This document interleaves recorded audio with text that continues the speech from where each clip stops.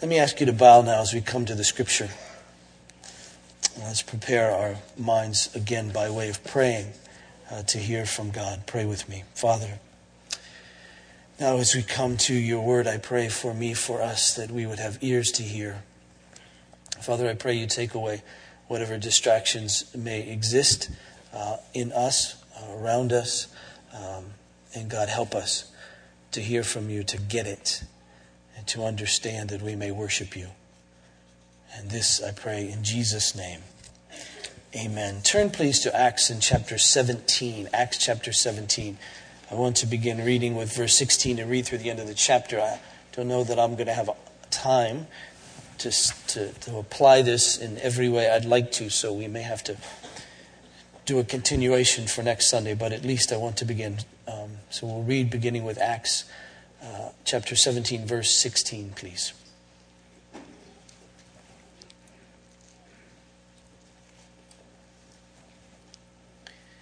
Hear the word of God. Now, while Paul was waiting for them at Athens, his spirit was provoked within him as he saw that the city was full of idols. So he reasoned in the synagogue with the Jews and the devout persons, and in the marketplace every day with those who happened to be there. Some of the Epicurean and Stoic philosophers also conversed with him, and some said, "What does this babbler wish to say?" Others said, "He seems to be a preacher of foreign divinities because he was preaching Jesus and the resurrection." And they took hold of him and brought him to the Areopagus, saying, "May we know what this new teaching is that you're presenting? For you bring some strange things to our ears. We wish to know, therefore, what these things mean." Now all the Athenians and the foreigners who lived there would spend their time in nothing except telling or hearing something new. So Paul, standing in the midst of the Areopagus, said, "Men of Athens, I perceive that in every way you're very religious. For as I passed along and observed the objects of your worship, I found also an altar with this inscription, 'To the unknown God.' What therefore you worship as unknown, this I proclaim to you. The God who made the world and everything in it, being Lord of heaven and earth, does not live in temples made by man, nor is he served by human hands as though he needed anything, since he himself gives to all mankind life and breath and everything. And he made from one man every nation of mankind to live on the face of the earth, having determined allotted periods and the boundaries of their dwelling place, that they should seek God in the hope that they might feel their way toward him and find him. Yet he is actually not far from each one of us, for in him we live and move and have our being, as even some of your own prophets have said, for we indeed are his offspring. Being then God's offspring, we ought not to think that the divine being is like gold or silver or stone, an image formed by the art and imagination of man. The times of ignorance God overlooked, but now he commands all people everywhere to repent, because he has fixed a day on which he will judge the world in righteousness by a man whom he has appointed. And of this he has given assurance to all by raising him from the dead. Now, when they heard of the resurrection of the dead, some mocked, but others said, "We will hear you again about this." So Paul went out from their midst, but some men joined him and believed, among whom also were Dionysius the Areopagite and a woman named Damaris, and others with them. Now, I remind you as we come to this text, this ancient text, that we do so because we believe that God has superintended its writing. When we come to the scripture, it's not simply out of tradition for us or simply to read and then to leave because we have another agenda we want to pursue. But we come, as you know, to the scripture because we believe it's God-breathed. We believe it's from God. It's authored by him, that's spoken by him, that we're to listen to it. And as we do, we're listening to God, and we're to trust in it because God has given it to us, and we're to follow it. So I think perhaps the most straightforward way through this particular passage is just to ask these four questions. The first, this, and that is, where are we in this book of Acts? And then secondly, as Paul, we find him in Athens. What did he see there? What were his impressions of Athens? And thirdly, then what did that do in him? And then fourthly, what's it do in us? So just those 4 questions to move our way through it, and then to move our way, I trust, to the table that's before us. Now, we know that in the book of Acts, that we're in the midst of what is called Paul's second missionary journey. As we begin the book of Acts, as you know, we're anticipating, because of the word of Jesus, that we're going to see the gospel go from Jerusalem to the ends of the earth. I mean, that's what he says will be true of his disciples, that they're going to be his witnesses in Jerusalem, Judea, Samaria, to the ends of the earth. We saw it move out of Jerusalem. We saw it go to Judea, to Samaria, and now it's going to the ends of the earth. And so beginning in chapter 13, we found Paul being set apart with a man named Barnabas to go on a journey, to go around and to preach, really.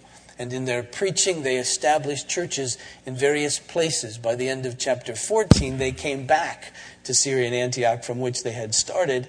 And so that was their first missionary journey. We had a little interlude in chapter 15 where Paul and elders and other apostles gathered into Jerusalem to talk about some theological matters and to apply it very practically in the life of the church. A very significant issue about how it is that one would enter into relationship with God, whether that was simply through Jesus, if you will, or if that meant through Jesus, but yet the Old Testament law as well. And the conclusion was it's simply through Jesus, through faith in him, because he's the fulfiller of all that came before him, of all that was in the Old Testament. So he's the one, the focus of everyone's attention. And then in chapter 16, we find that Paul has a new partner, a guy by the name of Silas. Paul and Barnabas having gone separate ways over a bit of a dispute, which is rather difficult for us to think about Paul having a dispute, but it's refreshing as well to see the honesty of the Bible, that it simply lays out that these men were not infallible, and they didn't always agree with one another, perhaps didn't even always know the direct leading of God, so the Scripture is very honest about that. And so Barnabas takes John Mark, and they go in one direction. And Paul is now companioned with a man by the name of Silas, who is known as a prophet, and they go off. And in their going off, it's their desire, as you remember, to revisit the churches that Paul and Barnabas had planted or had started before, and God directs them in a little different way, and they find their path then being moved to Macedonia. And so Paul and Silas meet up with a young man named Timothy. He joins them. They move along. They go to a place called Thessalonica, then a place called Berea, and they're sort of moved out of there because there's some opposition. Paul then moves on by himself to Athens, and so that's where we find ourselves. He's in this second missionary journey. He's still on this journey as we know it, but he's alone. That is, he's not with Silas or with Timothy or any of his other companions, and he's in this great city of Athens waiting for Silas and Timothy to join him. So that's where we are. Now, what he sees in Athens is rather amazing. I don't know about you. I know some of you have been to Athens. You've told me about your trip and so forth. It sounds exciting and wonderful. And you've told me great things. But your reaction, not to pick on you, was different than Paul's. Now, Athens, in the days of Paul, was a great city. It wasn't as great as it had been some centuries before, but still it was a great city. It was a great city known for its politics, a great city known for its architecture, a great city known for its literature, a great city known for its art, a great city known for its philosophers, a great city known for its education and intellect and all of that. It was still a great city in all of that. And there was Paul alone. Now, I don't know what you would do if you were stuck in Athens by yourself, but I suspect at least I would do the touristy things. And I would go around and see as much of it as I could. And my sense about me is that I would probably be quite impressed with everything that I saw.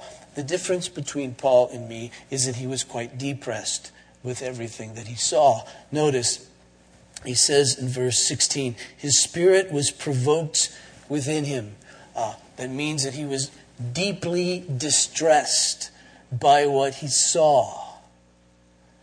Because what he saw in the midst of the architecture, what he saw in the midst of the art, what he saw in the midst of the culture of philosophy and intellect and politics and all of that, was he saw that it was full of idols.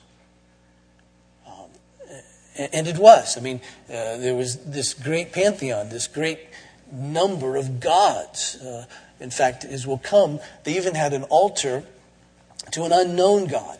They wanted to cover all their bases. They gave names to all the gods they could possibly think to give names to and all of that. And just in case they missed a few, they had altars to unknown ones. Just in case there are other gods hovering around there. They didn't want to offend anybody. And so they had even this altar to an unknown God. And so Paul would walk around in the midst of the architecture, in the midst of the art, in the midst of the literature, in the midst of the philosophy, in the midst of all that. And what he would see is sculpted beautifully, painted beautifully, artistically rendered well, all of these gods. And in the midst of everything else, it just simply got to him. And it says that he was provoked in his spirit, which is very important, a very important part of that. It wasn't just simply an anger towards, this didn't just rile his feathers, if you will, but something spiritually was going on. If you have an NIV, it says he was distressed. There was a sadness. He was provoked in this. That's what he would remember. So many gods in Athens that they're, even the commentators on their culture in their day said that if you walk down the streets in Athens, you're more likely to run into a god than a man. They were just all over the place. And that's what Paul saw, a city full of idols. This little word distressed, this little word provoked in his spirit, interestingly, is the same concept, same roots of a word used in the Old Testament about God. About God when people were worshiping idols. And it's attached, when used of God, to this idea of God that he is jealous. You might remember on a particular occasion, God said about himself, "My name is jealous." Now for us, jealousy, being a jealous person, has sort of a negative connotation.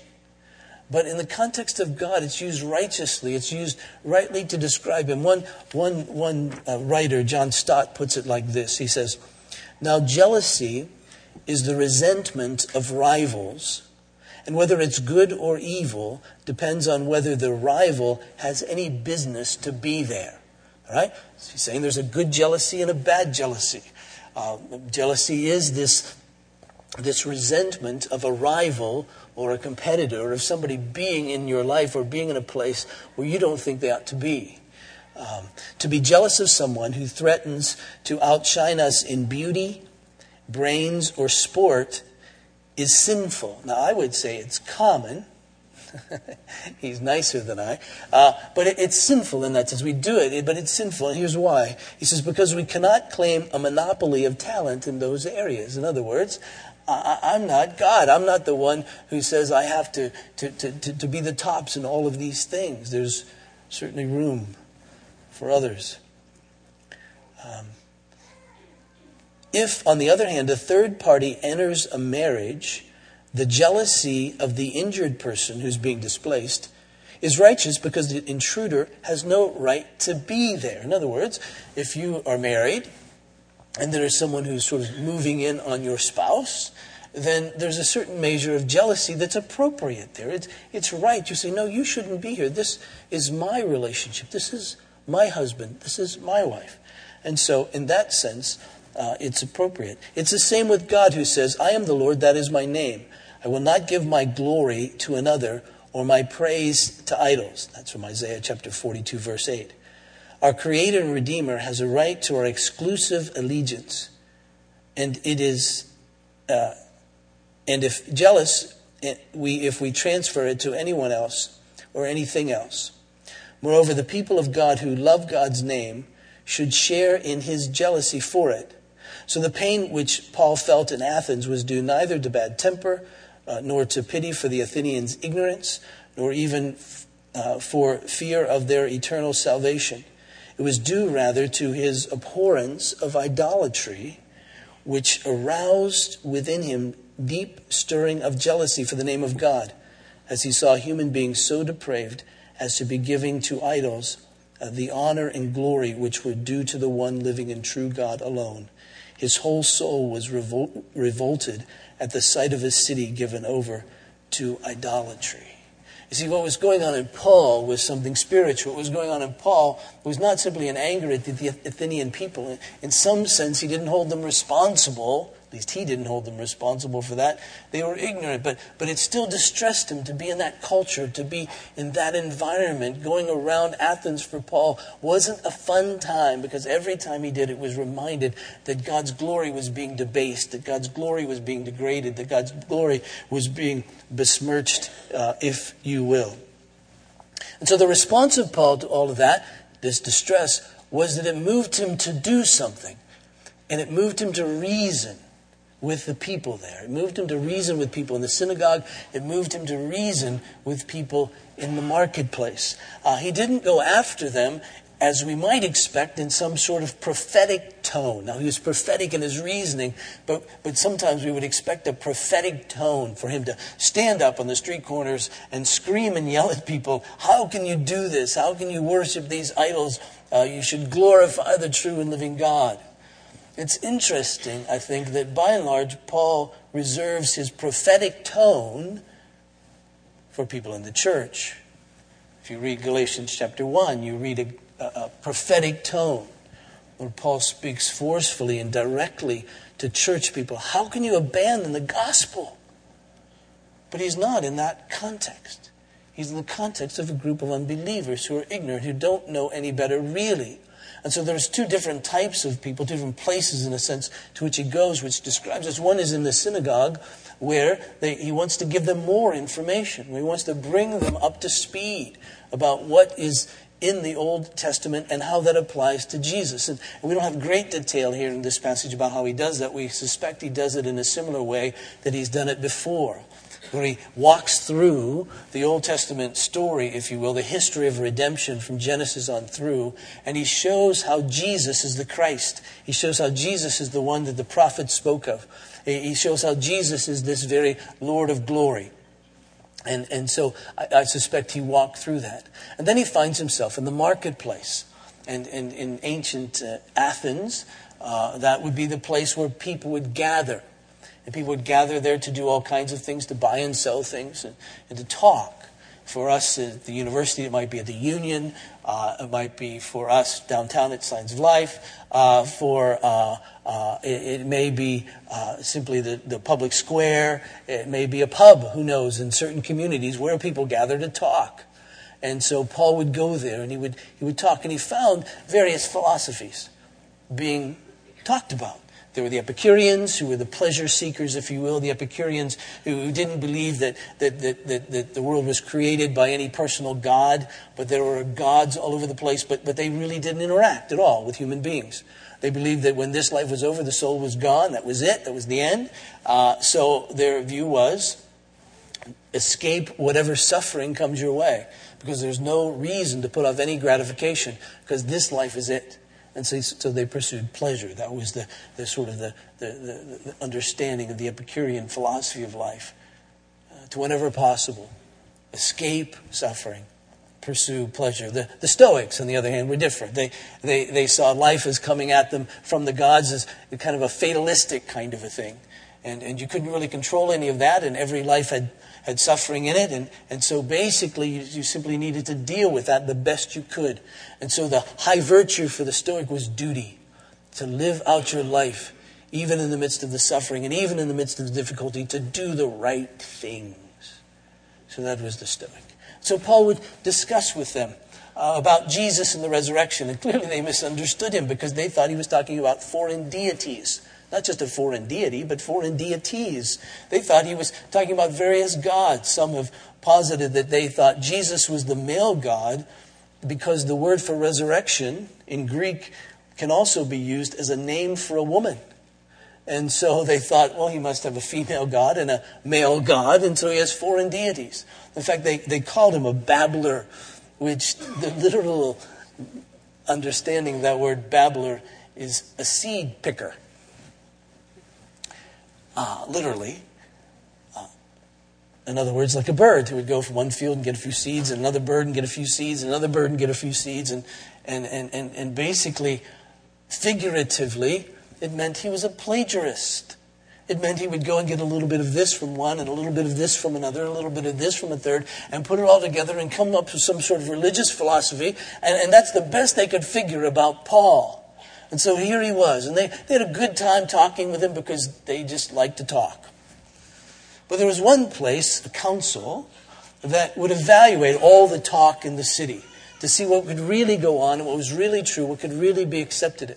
And it was at the Areopagus, which literally translated is the hill of Mars, or Mars Hill in Greek.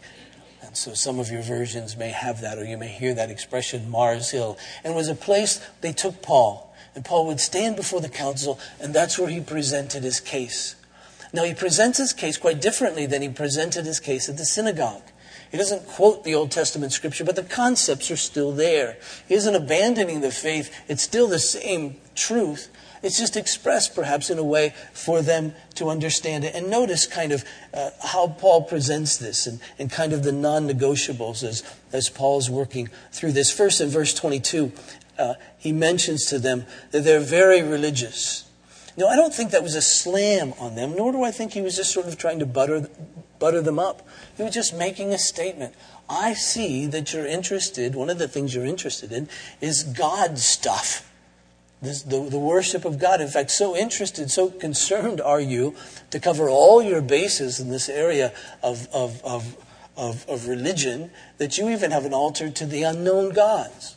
Just in case, again, that you've missed one, you're going to have an altar. So you want to cover all of your bases. So understand that. And you get a sense even that he's saying, so we have something in common. We both have this interest in things religious. And so that's what I'm here to talk about. I think in our own culture, we can say very honestly and realistic to people, I notice you're a spiritual kind of person. You think of transcendence. You want to get beyond yourself in some way. People have this sense these days in our own culture of spirituality. Now, in the same way, it's unknown to them. They don't really know what they're getting at because the only real spirituality is that of the Holy Spirit. But there's this sense that, okay, that's really true. So Paul says, I see that you're religious and I see that you have this altar to the unknown God. Now, I'm going to reveal to you that which you don't know about. It must have really troubled Paul, again, in the same kind of spiritual way, to realize that for them, God was still unknown. He, no doubt, could relate in his own life to that kind of ignorance. I mean, he thought he knew, but he didn't. He thought he had it right about God, but he didn't have it right about God. And he knew that the only way to get it right about God is for God to reveal himself. I think when Paul writes Romans, he has this sense that within us is some kind of God sense. But because of sin, it's perverted. Because of sin, it's diluted. Because of sin, it malfunctions. And we don't get it right. And notice how he puts it in Romans in chapter 1. He writes, verse 19, "For what can be known about God is plain to them, because God has shown it to them. For his invisible attributes, namely the eternal power and divine nature, have been clearly perceived ever since the creation of the world and the things that have been made, so that they're without excuse." So he says, there's this sense of God in the midst of this, in the midst of people's lives. And then in chapter 2 and verse 14 in Romans, he puts it like this: "For when Gentiles who do not have the law by nature do what the law requires, they're a law to themselves, even though they do not have the law. They show that the work of the law is written on their hearts, while their conscience also bears witness, and their conflicting thoughts accuse or even excuse them on that day when, according to my gospel, God judges the secrets of men by Christ Jesus." Again, you get this sense, and it's not fully developed in them because of sin, but this sense that human beings have this sense about who God is. In fact, one writer puts it like this. He said, "Whenever you speak to men in the name of Christ, unseen instincts deep within them are reinforcing your words." See, we have this awareness of God. And so as we speak to God about people, it may be, as Paul says in Romans 1:18, that they're suppressing it with every ounce of their being. But rest assured, the image of God in them, though it's shattered, isn't utterly obliterated. And so there's this sense of God about us. And so Paul brings, I think, this in his own thinking as he's sharing with these people. You're very religious, he says. And then he goes on to talk about God to them and to reveal God to them. Verse 24, he says, the God who made the world and everything in it, being Lord of heaven and earth, does not live in temples made by man, nor is he served by human hands as though he needed anything, since he himself gives to all mankind life and breath and everything. He's saying, listen, this God is the creator. So he cuts against the philosophies of the day. He's not afraid to do that. He just simply proclaims to them that God is creator. That's the way God is shown to us through the whole Scripture. He doesn't go back and quote Genesis. He doesn't go back and quote Isaiah. He doesn't go back and quote the Psalms that God is creator. He just simply proclaims it to them because it's true. And then he takes it a logical step. If God indeed is the creator, then clearly he doesn't live in places that we build for him. How silly would that be? He doesn't need us to see for him. He made the eye. He doesn't need us to hear for him because he made the ear. He doesn't need us to do stuff for him because he made hands and arms. I mean, he made us. We're dependent upon him. He's not dependent upon us. He's different than we are. He's outside of the creation and he's real, and yet he's concerned about the creation that he's made. So that's who this God is. And Paul says it's silly for you to think that you can build a temple for him, to live an altar that that can bear his resemblance. You see, people really don't like to think about God as the creator. Yeah, I know all the debates. Well, that's a stretch. I'm not that smart. I know some of the debates of evolution, creationism, and all of that. And that isn't my point. Because you see, there's a spiritual thing behind all of those discussions, whether the science is good or whether the science isn't good. And that is that if God is creator, then there's something in us that knows then he's our owner. When someone creates something, what they've created is theirs. And that which they've created belongs to the creator. And that's what rubs against sinners. We don't want to belong to anyone. Because we know once we do, then that one who owns us is the one who is to direct our lives. And we'd rather direct our own lives. Now, we want to use the Creator as much as we possibly can. That is to say, if we need him for breath, fine. All right? If we need him for health, fine. If we need him to provide an earth upon which we live that's relatively pleasant, fine. But after that, leave me alone. Right? Till I get into some trouble, and then I may call upon you because I want to make you, right? We want to make him. That's the whole idea of idolatry. It's us controlling God. It's us making a God that we can fit and we can design and we can own. But Paul's saying it isn't like that. You've got it on its ear. God is the one who's made us. He isn't served by us. He simply doesn't need us. All the serving of the gods that you do out of superstition or for whatever reason, all that serving that you do is completely unnecessary. Because he simply doesn't need anything that we have. But we need everything from him. Verse 26. And he made from one man every nation of mankind to live on the face of the earth, having determined allotted periods and the boundaries of their dwelling place. So he says God's not only the creator, not only the one who sustains everything, we need him, he doesn't need us, but he's also the one who rules over everything. And he puts human beings where he desires to put human beings, on the face of the earth. And here's the purpose, that they should seek God in the hope that they might feel their way toward him and find him.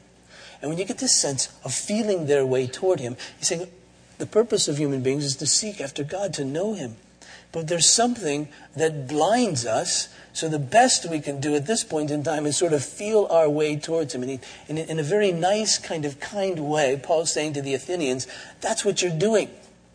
You're as close to God as a blind person is in trying to find something by feeling, which means you're not very close. God's way closer than you can even imagine, than you can even think, because you're feeling on your own way, but you're missing him. In him we move and live and have our being. And he quotes their own poets. He says, for indeed we are his offspring. He says, there's this sense of God in the midst of your own culture. But even your own poets say that there's something about God as creator, that we're his offspring. So they've even said that to you. And so verse 29 then logically says, being then God's offspring, we ought not to think that the divine being is like gold or silver or stone or an image formed by art or imagination. In other words, we don't make him. But then verse 30, the times of ignorance God overlooked. He said there was an age when God had revealed himself primarily in Israel and not to the ends of the earth. Now, when he says that God ignored in this ignorance, it doesn't mean that they wouldn't be judged for not trusting, not believing, not living to glorify God. But he said there was a time of ignorance then. But now that ignorance is over, because I'm going to bring the truth to you. I'm going to blast the ignorance right out from under you. But now he commands people everywhere to repent. That is, to change everything about their lives, how they think about God. Because he has fixed a day on which he'll judge the world in righteousness by a man whom he has appointed. And of this he has given assurance to all by raising him from the dead. He says, listen, there's one who's come as Savior and Judge. And he's been resurrected from the dead. That is, there's more to life than this. He's been resurrected from the dead. And in being resurrected from the dead, he's now seated above everything. He's Lord of all. And as Lord of all, he's Judge. There's real judgment to come.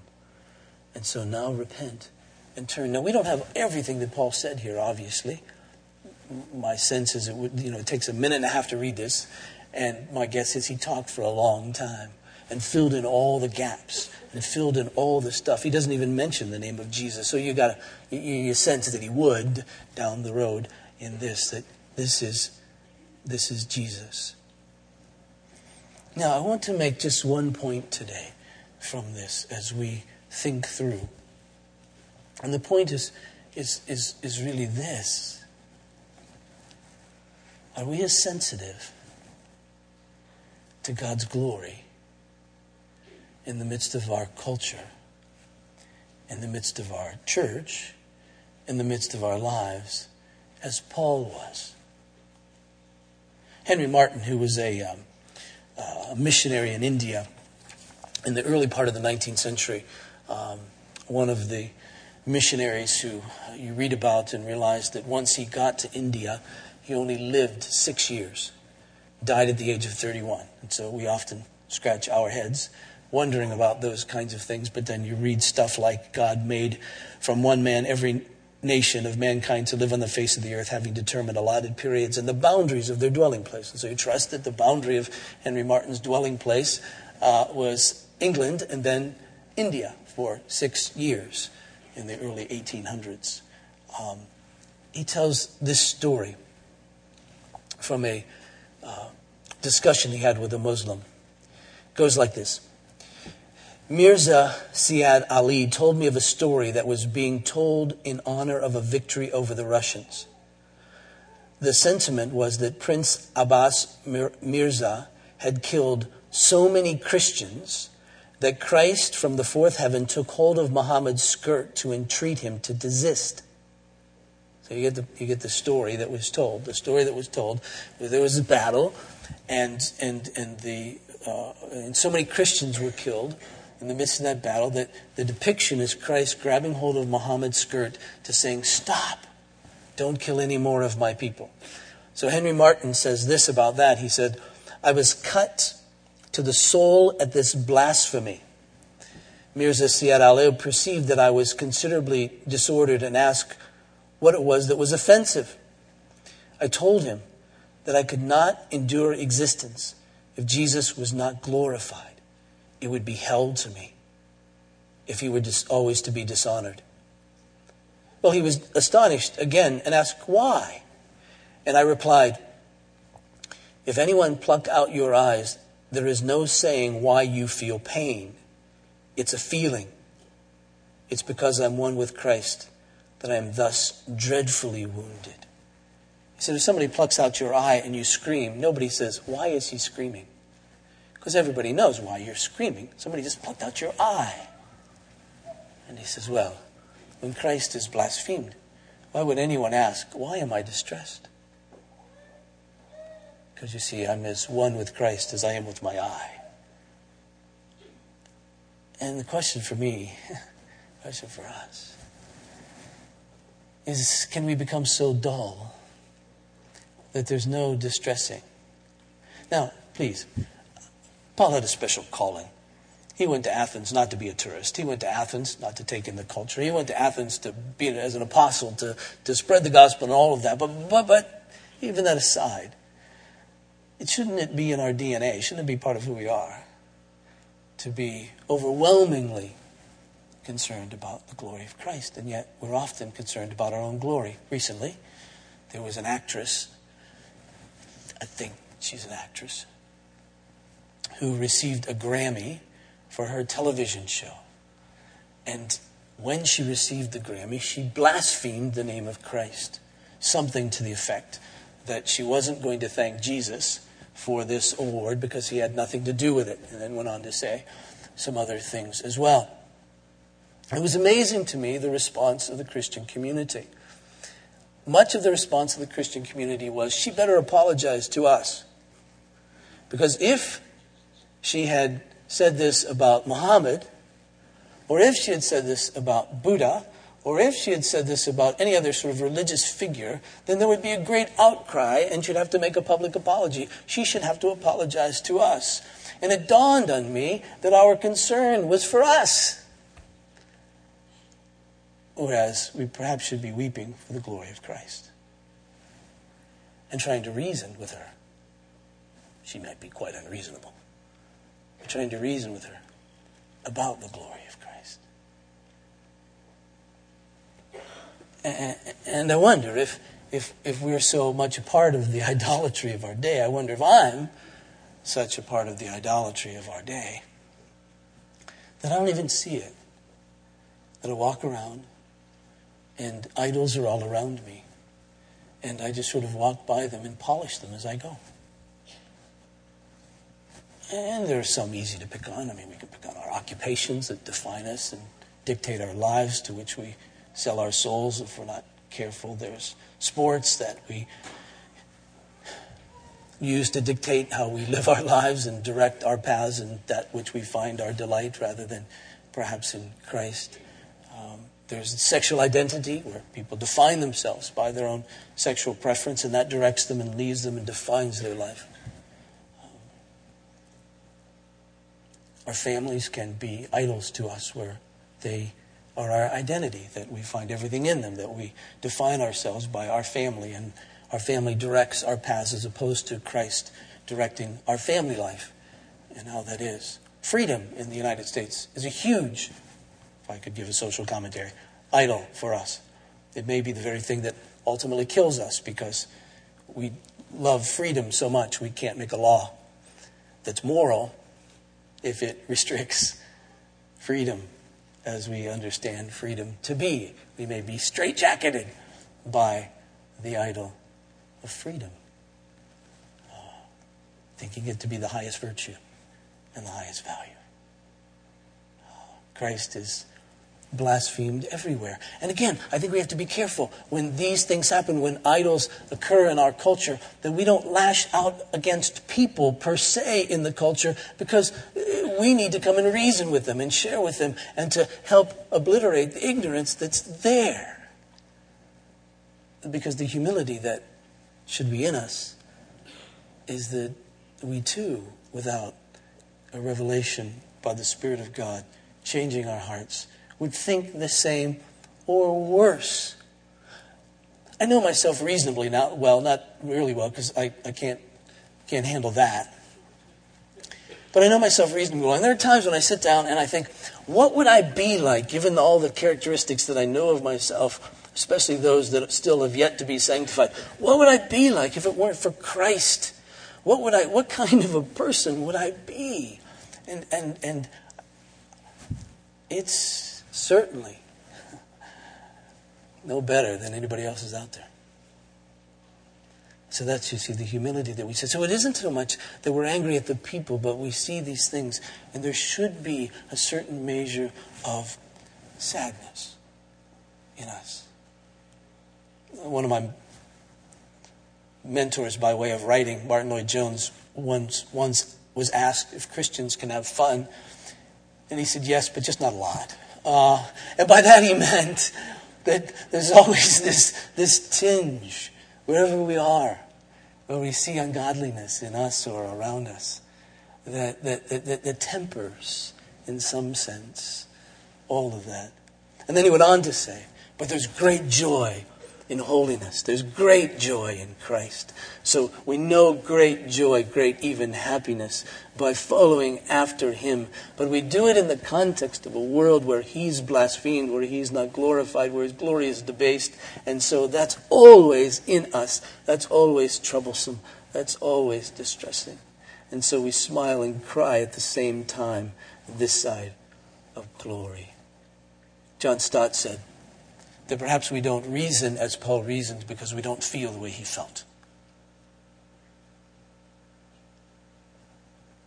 And my prayer for me, for us, is that we would feel as he felt. But even as he shared with them about this judgment, it wasn't in the sense, or couldn't have been in the sense of utter despair. Because when he says that this one who is resurrected from the dead has been appointed on a particular day to judge us, that's the best news of all. I don't know if you've been following, this isn't all that important, the Michael Vick story, football player who's in jail because of dog fighting and killing dogs and all of that. The big buzz the other day when I was in the barbershop getting my hair cut was that the judge that was appointed to hear his case, is a dog lover. So everybody was saying, oh, Michael Vick's in big trouble. Be better that if you got a judge who didn't like animals. What's the good news for us? The one who's our judge died for us. So on the one hand, we hear judgment and should shiver. But on the other hand, to realize this one who was raised from the dead, that's the one. And here's how Paul puts it in Romans in chapter 8. What shall we say then to these things? If God is for us, who can be against us? He who did not spare his own son, but gave him up for us all, how will he not also along with him graciously give us all things? Who shall bring any charge against God's elect? It's God who justifies. Wow. Who is to condemn? Christ Jesus is the one who died. More than that, who was raised, who's at the right hand of God, who indeed is interceding for us.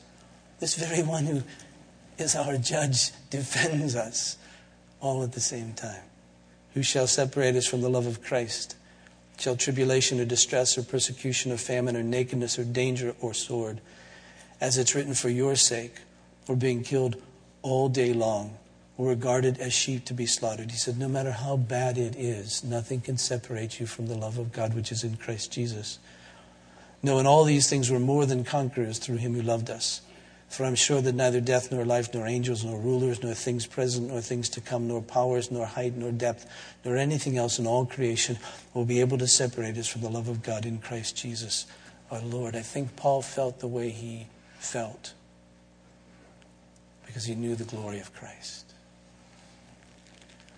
And he knew the righteousness of God.